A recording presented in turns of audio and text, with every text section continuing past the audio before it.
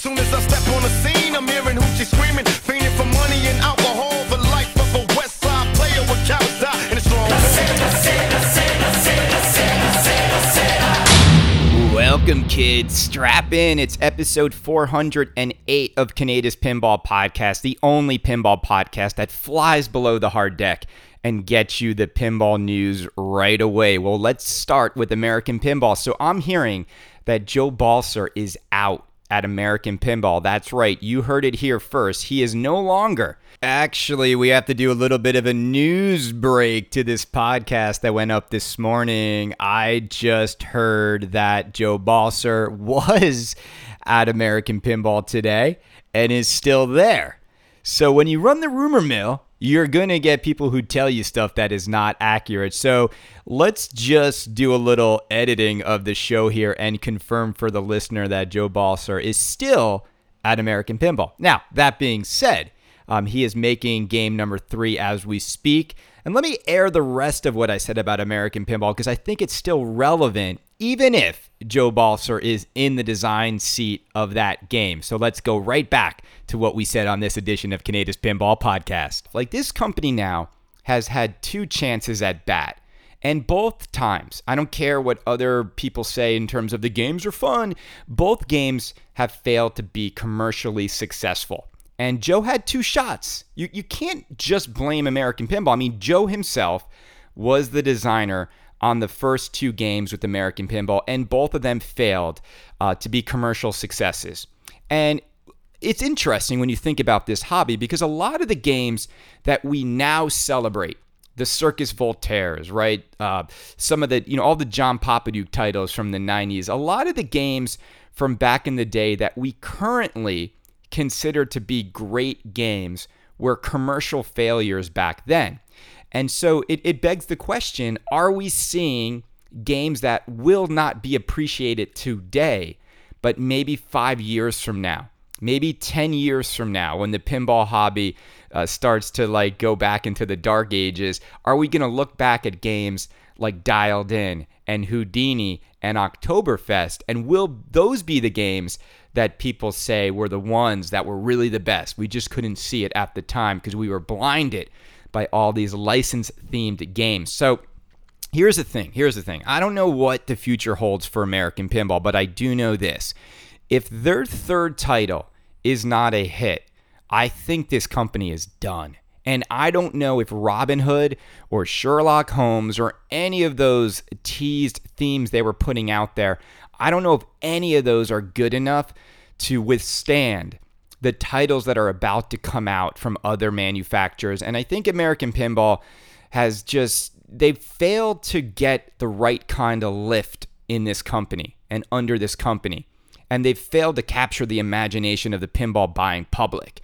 And so I think they're at a point now where it's like hit or dead, right? They need a hit or this company will be dead. Now, we all know that if they are personally financed by someone else, then maybe I'm wrong. Maybe Davel's, daddy and all the money they have surrounding that company can keep them going for longer. But I just think at this point, they can't have, 3 strikes and you're out, I think is fair to say when it comes to American Pinball. What I don't get is this. Here's the thing I never will understand about these companies that start with pretty decent investment capital. Why would you launch a pinball company with investment capital? And why would you launch a company and not launch with a licensed IP game? Like, why would you launch with Houdini? Why would you follow that up with Oktoberfest? Like, either you have the money necessary to make a game people really want or you don't, but they had the money. That's what I don't get. The amount of money they must have lost in making games people didn't really want. They should have reevaluated their approach and they should have went and got a licensed theme game as game number 1. You need to come out of the gates with a licensed theme game. It's just that simple.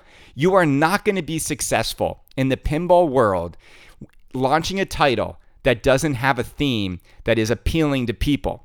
And when I say this, I'm thinking about Deep Root. And if they think Raza is going to be the game that just lifts everyone up and becomes a smash hit, I'd be nervous if I were them.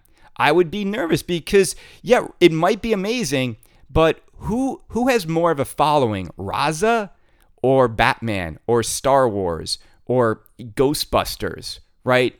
Or Willy Wonka or Guns N' Roses or Toy Story or Teenage Mutant Ninja Turtles, right? So I look at Andrew Highway.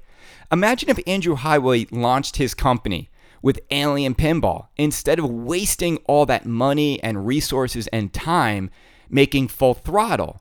Do you know Andrew Highway, when he would show people his plans, he thought he was going to sell 3,000 to 5,000 Full Throttles. Like, what is wrong with these people? The same thing with American Pinball.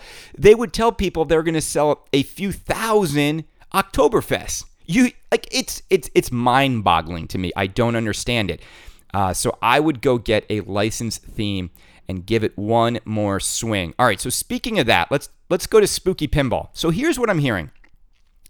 Spooky Pinball, we know, is about to wrap up Alice Cooper's Nightmare Castle production. All right, it's been a very successful year for them. Here is what I'm hearing about Spooky Pinball's next game. It's Scott Denise's game. We all know that. It is a licensed game that is 80s retro. All right, you can stop right there. A licensed game that's 80s retro. Hallelujah.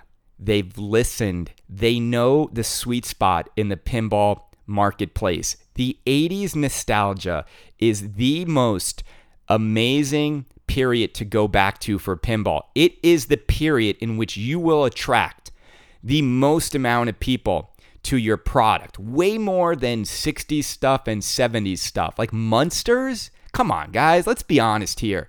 How many of you, before Stern announced the Munsters, how many of you willingly were waking up and watching the Munsters still on TV? You weren't. How many of you were watching Batman 66? Not really. Be honest. How many of you are watching Elvira B. Campy movies? The 80s are hotter than ever.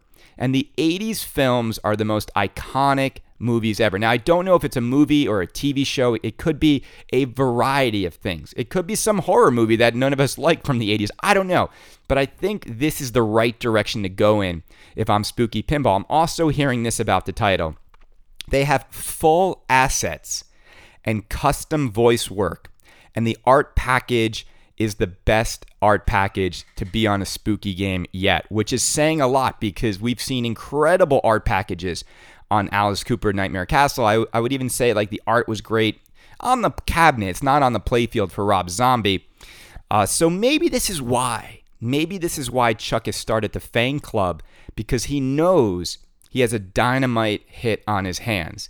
And he knows that way more people are going to come through the door to get his next title.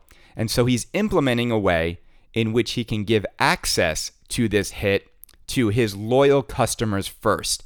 And so now it's maybe starting to make sense why Chuck is doing this. Am I building hype for this game too early? I don't know. But when I hear stuff like this, it's Scott Danesi, throwback 80s, with full assets and custom callouts.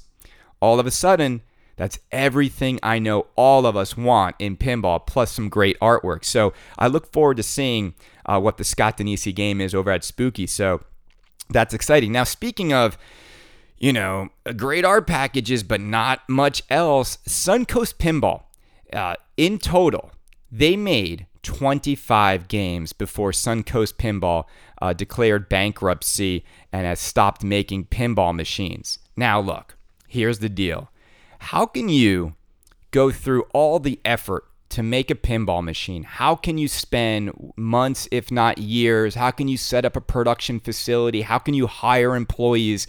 Why even bother making a pinball machine in 2018, 2019, in which you can only sell 25 units or make 25 units? Where did this go wrong? And I'll say it, and I've said it before on this show. If you start a pinball company that fails this horribly to get off the ground, it's simply because you did one thing wrong. You did no market research to understand what the market wants. And I think they might have listened to like half of what I've said on this show. I used to say, like, if you just make a game sexy, it'll sell. But you know what's happened in this hobby is almost every game looks really good now. You need more than just an art package on a game. You need a good game. And if we were to look at Cosmic Carnival, a lot of things going against it right off the bat. First of all, what the heck is a Cosmic Carnival?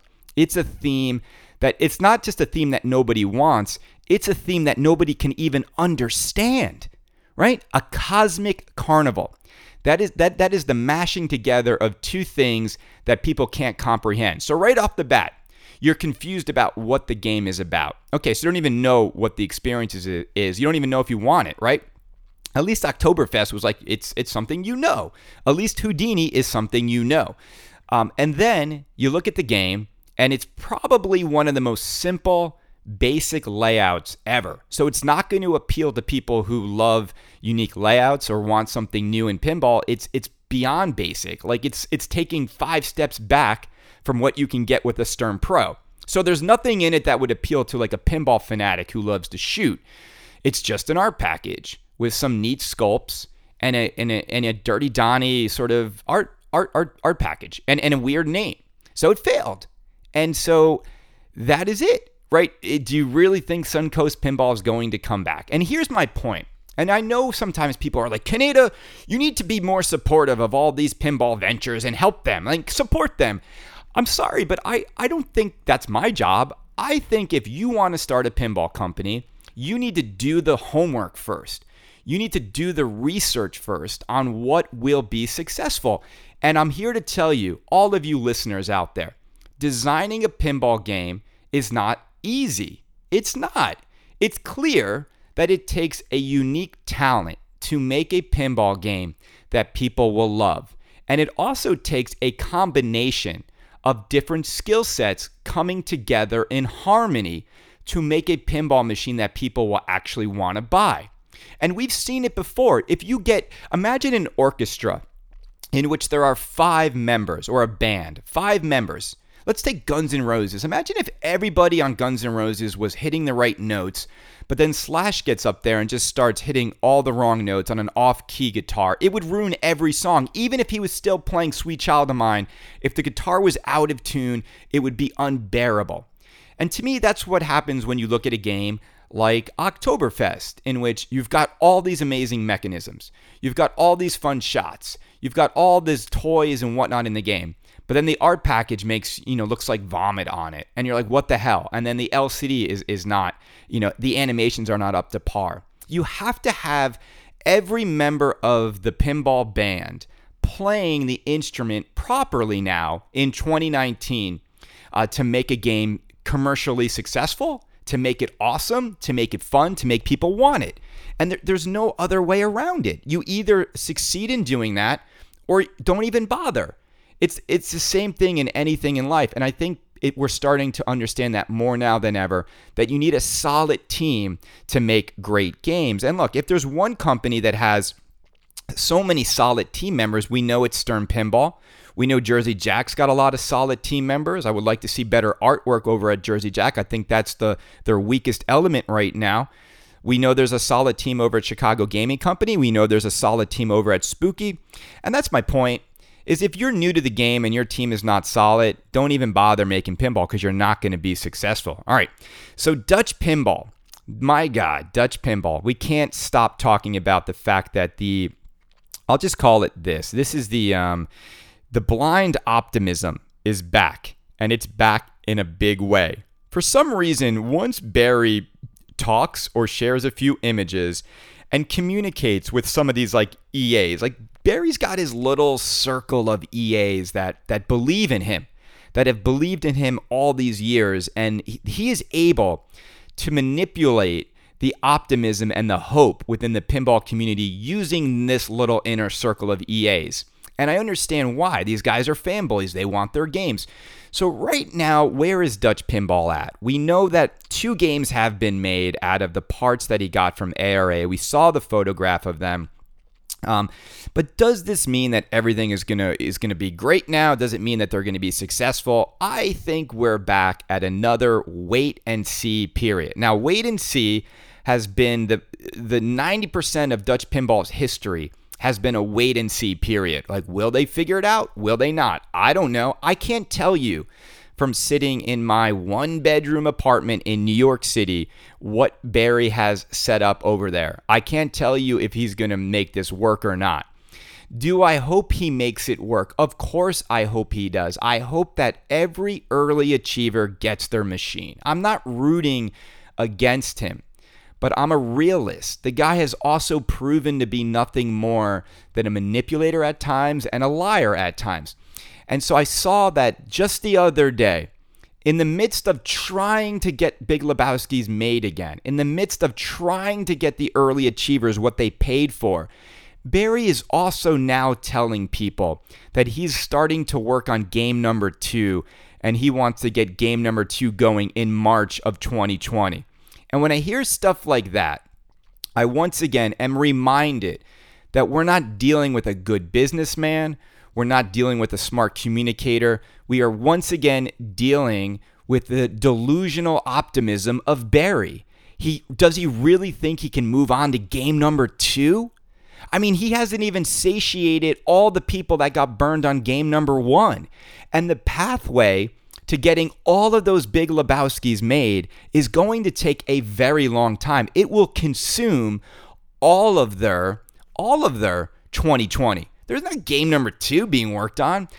Did he forget what he needs to do? He needs to make so much money off of selling 500 Big Lebowskis at $12,500 that he can then give the people who got burned a free one that they already paid for. It's not free. You know what I'm saying? He has to do all of that, and he hasn't even come close. He's made 2 extra games. 2. Out of the 500, he's got 498 to go, and he's talking about game number 2. This reminds me so much of Andrew Highway. It reminds me so much of the delusional pinball people out there that before they even finish game 1, they're talking about 2, 3, 4, and 5, and we know how this story ends. And what I think Barry needs to do is shut up about game 2, shut up about anything else. Don't even talk. Put games in boxes. Now, what do we think about the early achievers are talking in private, right? Apparently these guys have information that if we all knew, we would be much more confident in Barry's efforts. Okay, I love it. I love the Stockholm Syndrome, that the people that he has kidnapped for all these years are his biggest supporters. Now, here's the problem. If you keep this information secret, the only person you're helping out are the Lebowski flippers, who are now getting like $18,000 to $20,000. Because if information is valid and credible, that things are actually progressing nicely, then the ability to flip these games will soften, if not dissipate completely. And why not release that information? Now, here's probably why they don't want that information out there. I'll tell you why.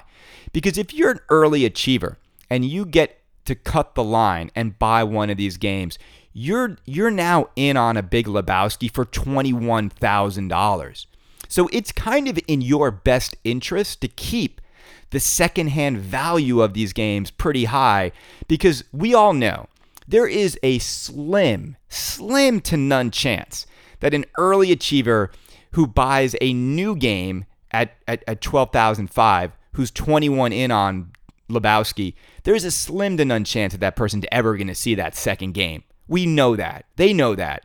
So maybe that's why they're doing it. But once again, Dutch Pinball is in a wait-and-see period. And you know what? I think in the next 4 months, no one's going to give a crap about Dutch Pinball and their game number 2, because people are going to see the exciting stuff they can have from Stern, Jersey Jack, Chicago Gaming, Dutch, maybe Deep Root, all the people who are really making real games, Spooky Pinball, all the real manufacturers that haven't like yanked you around and jerked your leg for all these years. That's where you should apply your money, people. All right, Stern Pinball. Elvira owners are opening up their Elviras and they're giving feedback on the game. Now, I am laughing in this thread. I'll tell you why. 450 of you committed to buying Elvira for either $10,000 or $15,000. And none of you, 100% of you never played the game. Okay, so think about that for a minute. Never played it, never flipped it, have no idea what you got. So now, early people who have the game, or LE owners, are starting to give their feedback. Now, here's the feedback I'm reading, that the game is kind of really easy. Some people are calling it boring. It is super simple to shoot is what I'm hearing. Now, look, boring, fun, it's all subjective. The code is also very early on. So you just spent a ton of money on a game that's really easy to shoot, that might get boring, that has code that needs to go a very long way before it's done. Okay, so it's pretty much another, Lyman Sheets Batman sort of experience. I would also argue that you could look at Batman and say it's pretty boring as well to shoot on day one without the code fully where it needs to be. I'm no Batman apologist. The game has its shot issues for sure. Okay, so great. Look, you guys bought it. You went all in on it. We'll see. I still don't understand. Unless it's like a theme you absolutely can't live without. I just don't understand running into this situation, because here's what I think is going to happen right now. These LEs, I think people who went headfirst in on the LE some of them are going to bail. Some of them are going to bail maybe with their distributor who will give them a refund. Some of them are going to bail where they're going to want to sell it on the secondhand market. I think you're going to see people start to jump ship if the game doesn't shoot the way they want it to, because who's going to want to wait 2 years for the game to mature? Now, I think some people are tired of that. Now, some of you will just stay the long course because Lyman Sheets will make something magical happen. So that's where we're at with Elvira. Now, I'm also hearing that the signature edition, the $15,000 edition of Elvira, is going to come with a topper. People, this is amazing. Stern Pinball is going to give you a topper for buying a game that cost them $3,000 to make. They're going to give you a topper on a game that they sold you for $15,000. Hallelujah. It's like people forgot that when we bought Batman SLE and Batman LE, both of those games came with the topper standard. Now, the question is, what will the topper be like? Will it be as awesome as the Batman topper? And also, will they offer the topper to the LE people for sale? Here's what I think Stern's going to do. I think they're going to make a topper for the signature people. I think they will offer that for sale exclusively to the LE people, but they're going to have to buy it separately. It's not going to come with the LE, because we know it's not, because they've already shipped LEs without it. But Stern's not stupid. They're not going to leave money on the table. And you premium guys, they're not going to allow you to buy it. There's no way. Because if you bought a signature for $15,000, there's no way you want that topper to be exclusively to your signature edition. And I know this sounds crazy, but every little thing that's different on a signature series Elvira is necessary to justify the value and makes the rarity even more valuable to those people. Because right now, signature buyers are grasping at straws trying to justify why they spent that much. I mean, maybe they could say, oh, I have one of only 50 toppers. Okay, they would happily take that differentiator because they don't have enough to justify that game and not look like a sucker for spending that much money on the signature edition of the game. All right. Let's see. I'm also hearing there is new Ghostbusters code, which is not a rumor. It's actually happened. I think it came out this week. So they're continuing to polish the Ghostbusters code. And the new code implements the topper more on the game. Look, Dwight just put out a complete overhaul of this game. And so the community has done a great job in sort of identifying some of the bugs and needed fixes in that new code. And Dwight is working hard on implementing all of those into the game. I'm hearing that Munsters is going to receive a similar humongous code overhaul sometime in the future. I'm not sure when that's going to happen, but after Dwight is done with this, he's going to go overhaul the Munsters, which is great. It's a little bit of, a day late and $1 short. Is it $1 short and a day late? I don't know. What is it? Which one is it? But you know what I mean? It's like the Munster ship has sailed. I almost feel like it doesn't matter anymore what they do, because the problem now for Stern is if you do it this way, if you launch a game that isn't complete or isn't the best version of itself, it's so silly to go back years later and try to revisit it because you're not going to sell new ones. I know why you're doing it. You want to make the people who own it happy, but maybe you should have just made them happy from the beginning. Maybe you should have just made the game the way it should have been made from the beginning. And that I have a problem with that. I do. I have a problem with the way they rush these games out in ways that aren't fully thought through. They get all these people to buy before playing, and then people are sitting with a game that isn't the best example of what the game can be, and they have to wait and wait and wait while new games come out, while more exciting games come out. And then years later, maybe the game will be revisited and made better. Maybe it won't. And it just sucks that like you buy these expensive toys and you're just a guinea pig for the toy itself. And that these toys are being sold to us like in beta form that can just constantly be improved upon. But there's no guarantee of that. There's absolutely no guarantee that these manufacturers will do this. But look, if Munsters has an overhaul, I think it's great. I don't think it's going to matter, though. I think people are going to have moved on. All right. So let's talk a little bit about Stern rumors. All right. So here's what's funny to me. And I put up my little poll on whether or not I should reveal to you the next Stern title.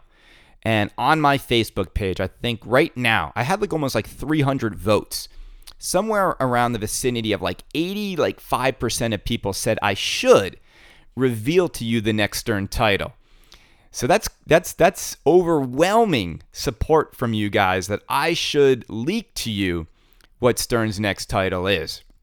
I'm still thinking about it. And here's my quagmire. It's like, all right, Kaneda, a guy with a $200 mic in New York City who hasn't lifted a finger to work on this game, can actually spoil the release of a game that they've been working on hard over there. Now that's like the morality side of the fence. The other side of the fence is this for me. Stern Pinball as a company has blacklisted me. They've given me nothing. They don't let anyone talk to me. They don't give me any information. They don't even communicate with me. George Gomez does but I initiated, I talked to him. I think George is a great guy. I have nothing but respect for George Gomez. Zach Sharp gives me absolutely nothing. I understand why. But, I've extended the olive branch for over a year now to just try and get Stern to participate or give me something on this show. And they won't. And they won't give me anything. They won't let anyone come on. They won't let anyone talk. And so why is it if I have a show that's about news and rumors and speculation, and if you think about the news that people want the most, right? The information that everyone is craving the most is what are the next titles. That is the gold. Those are the diamonds of information in this industry. It's like if you're going to do a show like this, that's what I look for. I live for those rumors, and I love to speculate on what's next. And then if I get a rumor that sounds really solid about what Stern's next game is, why would I hold it back? Why? You know what I'm saying? Why, you listen to hear that news. So what I want you to do, because I know you voted, you want it. Email me if you think I should do. I mean, I'm torn. So here's what I'm thinking of doing. On my way to Japan, right before Expo, I think I might just let you know what I've heard the rumor is, right? I don't have 100% confirmation. I'm going to be honest. I don't have 100% confirmation. I haven't seen it, but maybe I'll just do what I always do. Here's the rumor of what I'm hearing Stern's next game is, okay? And here's why I should just do it, because the game after this game, which I think is the worst kept secret in pinball, I'm hearing the rumor is John Borg is making Teenage Mutant Ninja Turtles with Zombie Yeti as the artist. And then I hear that it has ramps under the playfield. Makes kind of sense, like a sewer system, turtles. I heard you're going to see stuff happening above and below the playfield that's going to blow people away. I also heard it's going to have internet connection in it. So we'll see if that's true. Now again, these are rumors. This is what I'm hearing. I haven't seen it.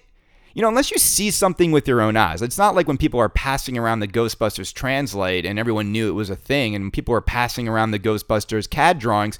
No, I haven't seen anything. So you do what you do. You take Kaneda's rumors with a grain of salt, but see, we know that's next. Like, that's the first game or first cornerstone game in 2020 is going to be the Borg Ninja Turtles. Now, I think that the next game will be revealed before the year is up. I don't know if it's going to ship before the year is up. So I could see Stern doing it in sometime November, December, and then shipping sometime in January.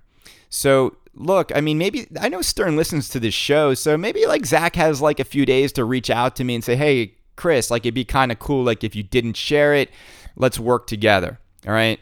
Maybe I could do Stern's Insider Pinball podcast that I bet nobody's listening to. Poor Nate, man. Went from like having the number one show to being behind a firewall and just like doing podcasts now that, who's finding that interesting? Where you're just like, it just doesn't make any sense to me, because the world of podcasting, it's not even about like, the guest or Nate or anything. It's just like the whole notion that you have a podcast that's behind a login firewall is so stupid. And the way the world works now is like you should be able to find your podcast on iTunes, on SoundCloud, on Spotify. To make people log in to listen to a podcast isn't how podcasting works. So for the biggest pinball company in the world to launch a podcast that is like hidden like that is so ignorant to the way in which people want to get their podcast. So that's another thing too. It's like Stern is always trying to just do it their way. And I love that Kaneda's Pinball Podcast is outside of their way. Like, I can do it my way, and there's nothing they can do to stop me. I love it. I think you love it too. All right. So what else is going on? The Star Wars art package. It's cool. I'll say this. When I hear people say, this is how Star Wars art package always should have been. No. People, and maybe even I said that, but the more I think about it is this. This isn't Star Wars. This isn't the Star Wars stylized art that we grew up with. Like, I don't know. Yes. Is this art package better than the Photoshop stuff we originally got? Absolutely. It's better. Absolutely. But this isn't like the kinds of Star Wars art that we crave. There is so much amazing Star Wars art. If you go on DeviantArt and just search for Star Wars, they could have done such a better job with the Star Wars art package. I know they were given stuff by Lucas, and this is like a Lucas cartoon artist, but when I think of Star Wars, I don't think of cartoon animated artwork. I don't. Do you? No. So like, it is neat, but it's not what it always should have been. And even though it is neat, I don't think anything's going to help make this game become more desirable. Just the game itself. It's still, in my mind, Star Wars is the number one biggest mistake and biggest like flop in the history of Stern. And I'll tell you why. Because it's Star Wars. It's the most popular entertainment franchise of all time. And it was just so poorly thought out on every level. From the design to the coding, I just think the game was a complete miss. And here's what I don't get. How, if you're Stern Pinball and you have the biggest property of all time, okay, how do you, like, I get that Steve Ritchie probably had tenure there. So he probably had first dibs at it. All right. But then when you code the game, how do you give Star Wars, the biggest franchise in the history of franchises, how do you give that to Dwight and not to Lyman Sheets? Like, how do you not say, why isn't our greatest coder of all time coding the greatest theme of all time? Because if you think about Lyman, it's almost like regardless of layout, regardless of toys, he's going to make the game amazing. And Lyman knows how to work with clips. He knows how to take you through a journey. And they had, people forget this, they had Star Wars, all of the assets you needed. They had all of the movie clips. They had synced up video with actors. They had call outs. They had the theme song. Everything you could want from an asset standpoint on the screen they had. And the way they coded it was a jumbled mess. It just was. Stacking scenes. Like, what's going on here? I want to be Luke Skywalker going through the 3 movies to defeat the Emperor. The game is like nothing about that. It's all about scoring. How do you take the greatest sci-fi journey and hero story of all time and make it a stupid game about pinball scoring? What the F, people? Lyman would have made it magical. But that's, it's crazy to me because like Lyman's not even doing cornerstones. He's like doing Elvira, which is like which will be a low volume game for Stern. When you hear what's next and when you hear Ninja Turtles, like, wouldn't you rather have Lyman do Ninja Turtles or another like iconic theme that you've been waiting for? I don't get it. I don't get how they make these decisions over there. All right. Oh, Canada, 35 minutes. Let's go on to the next topic on Canada's Pinball Podcast. So the clear code issue, is it gone? I just saw someone share photos of their Batman Catwoman edition, and it looks horrible. I mean, horrible. And so this is a topic that I kind of feel like, obviously we carried the torch on the playfield clear code issues. We were banging on the doors of manufacturers to get people an answer. We got Jersey Jack to respond. Stern never really fully responded. I think Stern's strategy is to be silent on this and to take care of customers as they have problems. I just saw that Stern is actually sending a Jurassic Park owner who had bad clear code issues a fully populated playfield that their distributor will be installing for them and doing the swap for the customer. So we know Stern is going to take care of people that have serious issues with this. My question is just this, like, is the problem solved? Like, will removing artwork from under the post solve this problem?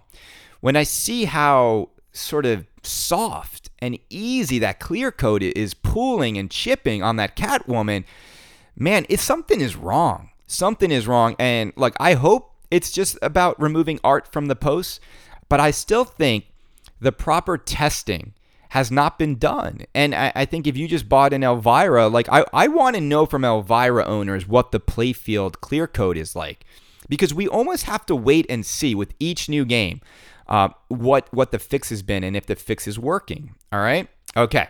What else is going on in pinball? Jersey Jack Pinball. Let's talk a little bit about Jersey Jack Pinball. So Jersey Jack has new Willy Wonka code. I think it's like 1.26 is out. So that is good. I'm hearing from people that there's a lot of new call-outs. There's a lot of new clips from the movie. No, none of the clips with the call-outs are synced up. We're going to let that go. I'm not going to slam them for that. I think people are having a lot of fun with the game. I hear that from the owners, okay? I want to spend more time on a Willy Wonka. I've told you, I'm going to stop looking at it through the lens of like synced up video and music. It should be the musical that we all love. It is what it is. It is what it is. I'm not going to beat a dead horse. Here's a question I have though. And this just popped into my head as I thought about what I've been reading in the Willy Wonka thread. And I think it's an interesting topic to discuss.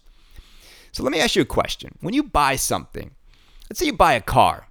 You buy the first model year of a car. I'll give you an example. I bought a Honda Civic Type R. And, one of the annoying things about the Honda Civic Type R first model year is that there's no knob for the stereo volume. There's no knob at all. Like the knobs are for the climate control. And you have to like hit this screen to turn the volume up and down. So in model year 2, they listened to all the feedback of people who bought the first model year, and they made changes and put a volume knob in the game. Now let me ask you a question about pinball.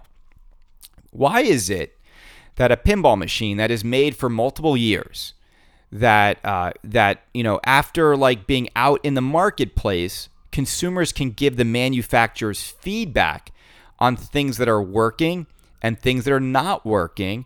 What if some of that feedback is based on how the game is physically designed? Okay, so I'll give you an example with Willy Wonka. We are hearing from people that the way the ball exits the pop bumper area in Willy Wonka leads to the ball almost 100% of the time draining straight down the middle. So people are very frustrated. It's not fun. It seems like a cheap, poor design in the game. And so with all that feedback, if you're a company, why is it that when we have feedback, when something might be ill-designed, that there is never any attempt to make any changes to a design flaw in a game, that it just remains that way because okay, right? So let's just stop there. We know this is an issue. So I get what people would say is, well, if you change it moving forward, then what do you do for all the people who bought the first model year.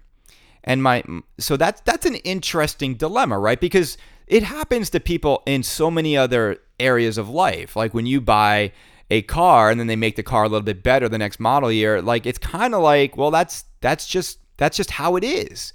But in pinball, if there's a design flaw or something that just sucks, it will never be revisited because of fear that then you can't, you screw over the early adopters. And I get it. Like they sell tens of thousands of cars, so it's different. But this is just something I'm curious to see, like what your thoughts are on this. Like, should Jersey Jack go back and try to find a way, right? And maybe they can. Look, maybe they can even like find a way to put a post somewhere or bend something somehow or design something that will fix that cheap drain in the game.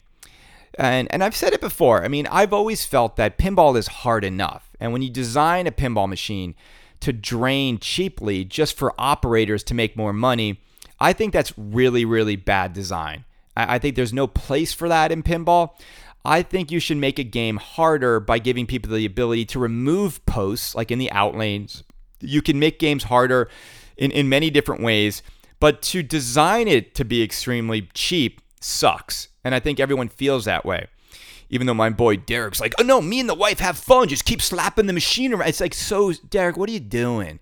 Be like trying to watch a movie and your seat keeps moving. You have to keep fighting it to sit still. It's stupid. It's a bad design. Can we just call it what it is? All right. I want to end this podcast talking about my friend's new show, Pinball Cribs. All right.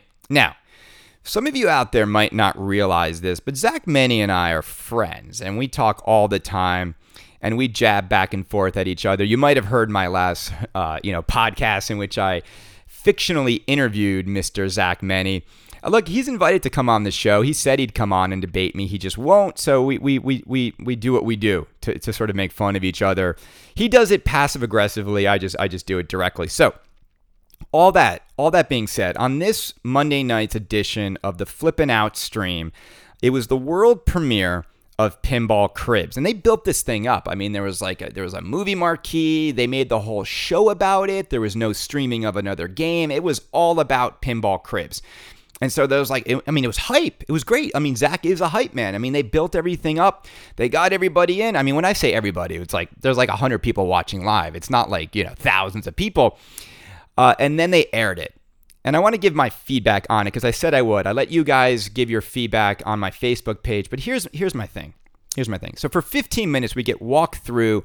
His name was Chris, I believe. We walked through his house. We're in his kitchen. We're seeing his Cheez-Its. We're seeing his booze. We're seeing his wine rack holder. We're seeing his poker table. We're seeing what's in his refrigerator. It's this slow motion sort of, walk through his home to get to the game room in the basement and all this stuff. All right. Here's my thing. Do I think Pinball Cribs is an interesting concept? Absolutely. I do. I think it's really cool to see people's game rooms. One of my favorite threads on Pinside is the game room thread. I think that's one of my favorite threads. I think it's one of the most exciting things to look at. I love seeing how people around America and around the world design their homes to incorporate these games we love. I think it's awesome. Some people have $1 million budgets to do it. Some people just have $100. That's why I love this hobby. It covers the spectrum. You can be rich or poor. It doesn't matter. You can have a really fun thing in your house. And I love that. I mean, you know me. I mean, I turned my bedroom into an arcade. I love it when adult men still have items that make them feel young again. I praise that. And I also think it's so much fun when someone's house and home reflects that side of their personality, right? I've always found boring homes boring. I love it when you walk into someone's house and you see a collection or some unique items. All right. So the concept is great. Zach is making a video version of that thread, which I'm like, this is an awesome concept. Okay. The execution of that concept I thought was a bit cringeworthy. And I told this to Zach. I'm like, I don't understand. They're trying to do that sarcastic, MTV Cribs, he's kind of trying to be boastful, but it just didn't work. And not only that, it's that whole thing could have been like 3 to 5 minutes. Like, why did it have to be 14, 15 minutes long? Like, it was just drawn out. And you're like you're like in this long, prolonged sort of joke that's just not working, and it never like starts to. And like the only time I like felt like it started to work a little bit is when you actually show people the game room. And then here's the thing that happened. The music was like so cringeworthy. I'm like, what is going on? Anyway. And look, it's the pilot episode. I get it. Like, this is his first attempt. But here's the thing. And then what happens on the Flippin' Out stream is everyone comes on and says how amazing it is, how incredible it is, how this is going to expand the pinball market, how everyone should go on their social media channels right now and share it. Like, let's get it out there. We need to expand pinball. This is going to expand pinball. And I really just wanted to be like, what the F are people, like, what's wrong with people? How is this going to expand pinball? And I'm not saying this to be like a jerk, and I'm not saying this, but this is what I do for a living. I help brands expand their product into new homes, into new customers, reach new targets. And how is this going to expand pinball? So if I were to sit in a room and say, well, who's our target for this video? And everyone's like, I don't know. What guys, like middle-aged white guys who have homes who don't know they can put a pinball machine in it are going to watch this video and be like, oh, I can have that too? Do those people really exist? Like, people are not sure that they can actually put games in their homes? I don't know. And like, if the content's not good, like if it's just not good, how is that going to do anything for you, right? How is that going to expand pinball? And instead of giving like constructive feedback to Zach, everyone's just like blowing smoke up his ass initially. And I know, like, it's hard because Zach is on there watching it live with everybody, and nobody wants to speak poorly in to the creator, right? It's like, look, I get it. I create content. Zach creates content. All of us who make pinball content, once you make pinball content, you are open to criticism and critique, and it's out there. I mean, I'm confident in what I make. If people don't like it, cool. They don't have to listen. If people want to give me feedback, cool. I'll think about it. And I told Zach, like, I'm going to give you feedback, bro. I'm going to give you feedback because not only do I work with some really talented video producers all the time, I mean, I'm in an industry of content creation. So I said to him, here's the thing, man. You need to make this thing shorter.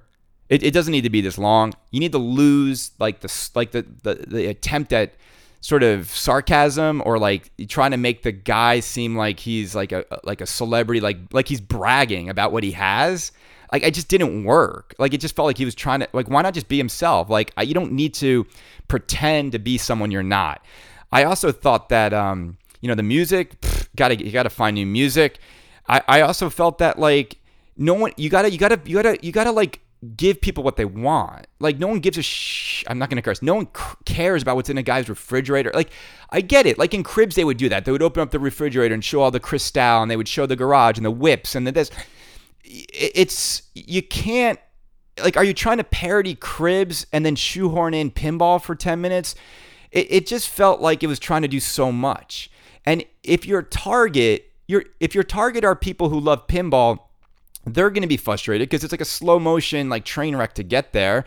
And then even when you're there, those people, I don't know, like, just seeing the games in slow mo, like, there's just so much better content out there that shows people pinball machines in homes, right?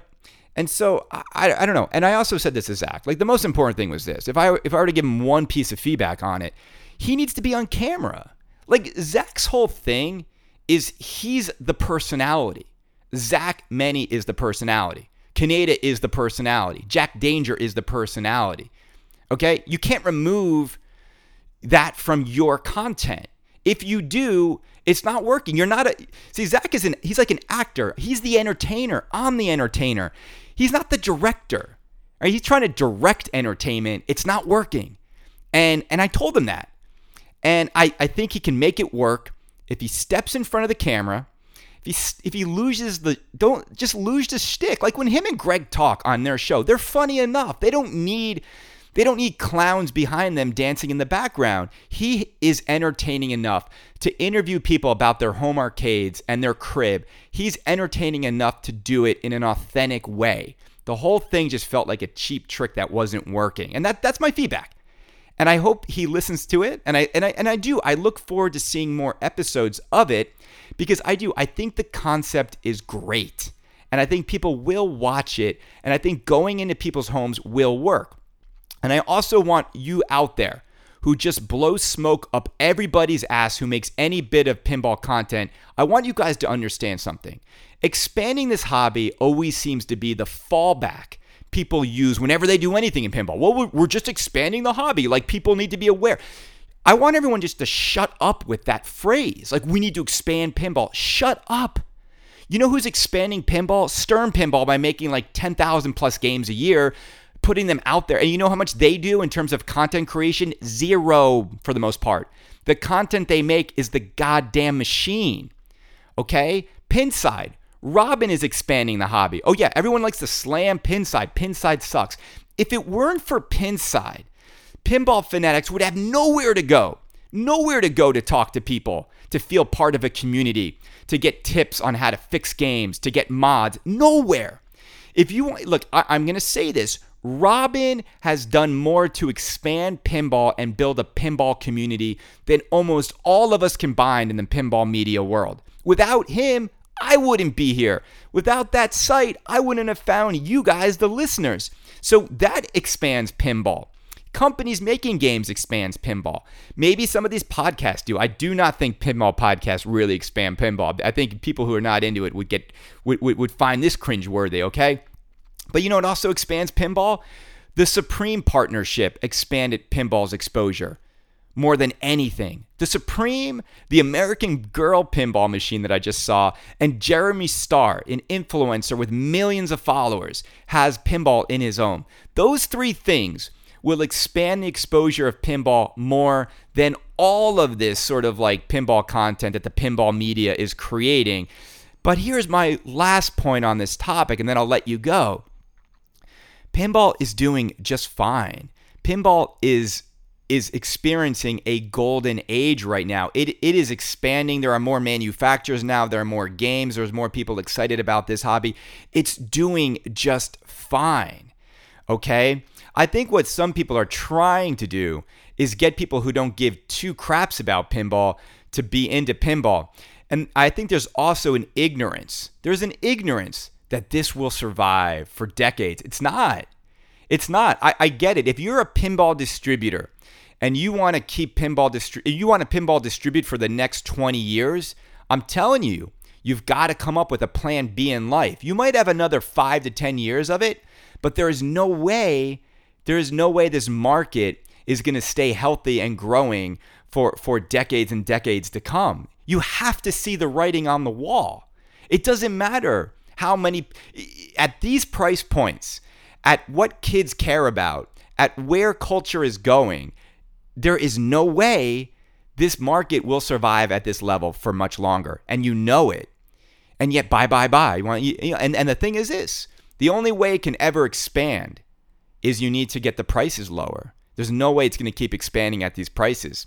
But when you tell people, Zach, that like a $15,000 machine or a $10,000 machine is worth it, you're just going to keep, you're going to keep pushing more and more people away from the hobby if we keep endorsing these games that don't have the value and are just unobtainable for 99% of the country. I mean, how many people, except for the wealthy, wake up and can just go drop 15 grand on a pinball machine? I get there are plenty that we know about, but wake up, people. The majority of kids coming out of college are buried in debt. They're not. You tell them a pinball machine is $15,000 and they will start crying in front of you how stupid that is.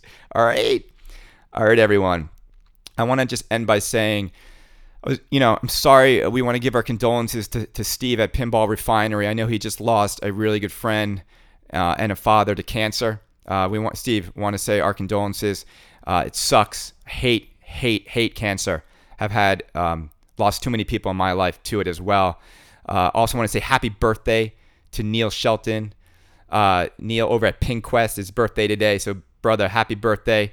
Super exciting to see what you're doing over there.